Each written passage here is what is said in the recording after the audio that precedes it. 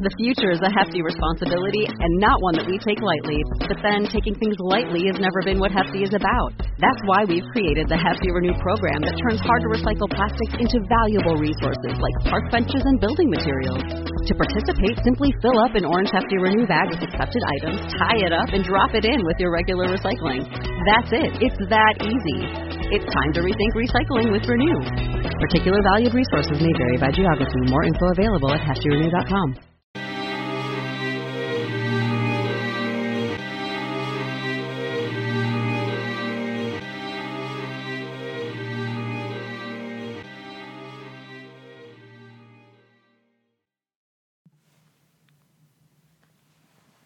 Hey folks, welcome to the Battles of the First World War podcast. This episode, I wanted to give a short review of the book, The Great War in the Argonne Forest, French and American Battles, 1914 through 1918. The Great War in the Argonne Forest was recently published by a friend of mine, a British gentleman named Richard Merry. In 2018, before my most recent trip to France, I believe I asked Randy Galke if there was anyone on his Mers Argonne Facebook page who knew the history of the Argonne area during World War I. I was going to be staying in Vienne-le-Château at the western edge of the forest, and of course, I wanted to know all about it.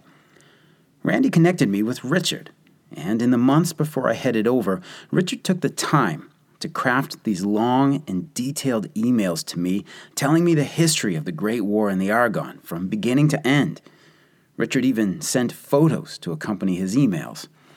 I was so humbled that he would take the time to put together these long narratives to some random American who wanted to know these things. Again, I'll point out that things like this are where the internet can be an incredible force for good and human connection. We have never met face to face, but I consider him a friend, and I look forward to a libation with Richard someday soon.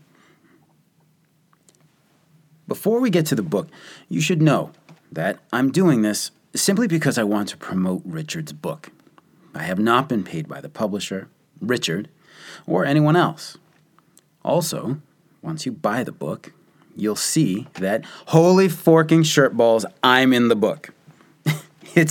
It's true, y'all. Both Randy Galke and I made the acknowledgments right at the beginning of the book. Now, this isn't my first claim to fame, as I was first mentioned in the bibliography section of Jeff Berkland's excellent book, A Brilliant Operation, the 362nd Infantry Regiment in France and Belgium, 1917 through 1919. I hardly even need to mention that, I'm sure. But yeah, Richard put me in the acknowledgments of his book. Pen and Sword, the publishers, misspelled my last name, but hey, that's happened all my life. At this point, folks, I don't know what to say. I mean, it's just a matter of time now before the six-figure book deal comes in for me. And who knows? Some rich philanthropist buys the podcast for untold millions. I'm just saying, because as Rob Laplander has said to me many times, and I might be paraphrasing here, if you want to make money, definitely write about World War I. This is where you cue the cricket sound. All right, but until that time, let's talk about Richard's book. Richard's book is, quote, an end to a 30-year odyssey, where he tells the story of his great-uncle, Bob Merry. Bob, according to family lore, was a bit of an adventurer whose swashbuckling days came to an untimely end before the Great War. It's amazing how we can wind up remembering the past and how even just the next generation's memory can be skewed. After a career change and his kids grew older, Richard had a bit more time, a bit more free time to look into his uncle's story. And here we are. Richard discovered not only did Uncle Bob not die before the war, but that he had served in it. For a time, Uncle Bob served in the Argonne Forest as a French Foreign Legion assigned driver for French General Henri Gouraud. Thus, we have the focus on the Argonne area of the Great War's Western Front. The author claims that he brings, quote, no new or original material, with one exception, Uncle Bob's letters, end quote. But the Great War in the Argonne Forest does bring together several stories, to paraphrase again. For the dedicated and longtime researcher of the Meuse region's Great War history, there may indeed be little new information here. However, for the first-time American or otherwise English-reading traveler to the Argonne Forest, this book brings together a lot of information from all of the war years. The Great War in the Argonne Forest begins with an overview of the Argonne Forest geography and its history in the 18th and 19th centuries. Frequent and repeat visitors to the region will learn a little bit about the history of those many villages we have all read about in histories and driven through when we're there, from Dunnes-sur-Meuse to Clermont-en-Argonne to Les Ilettes and Fort-de-Paris. On that last one, the little settlement that was Fort-de-Paris no longer exists. It was obliterated by the war. For centuries, armies had avoided fighting in the dense gloom of the Argonne Forest, maneuvering around it either headed towards Paris or towards the German lands. In 1914, massive military fronts necessitated friendly units remaining in contact on their flanks, and once the front line began to stabilize, the Argonne was no exception. In the forest, digging trenches was difficult, and the rocky ground choked with tree roots.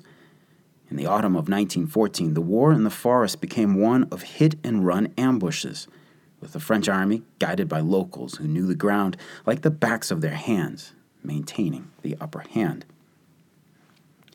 A German soldier later wrote that, quote, we tried in the days ahead to penetrate the dense forest, but everywhere we came under fire. It was as if the forest was bewitched and cursed. It caught many a brave and fearless German soldier. A scream of death would sound in the dense bushes, and a corpse, never to be discovered, would decay in the underbrush. End quote. Uncle Bob joined the French Foreign Legion at the age of 40.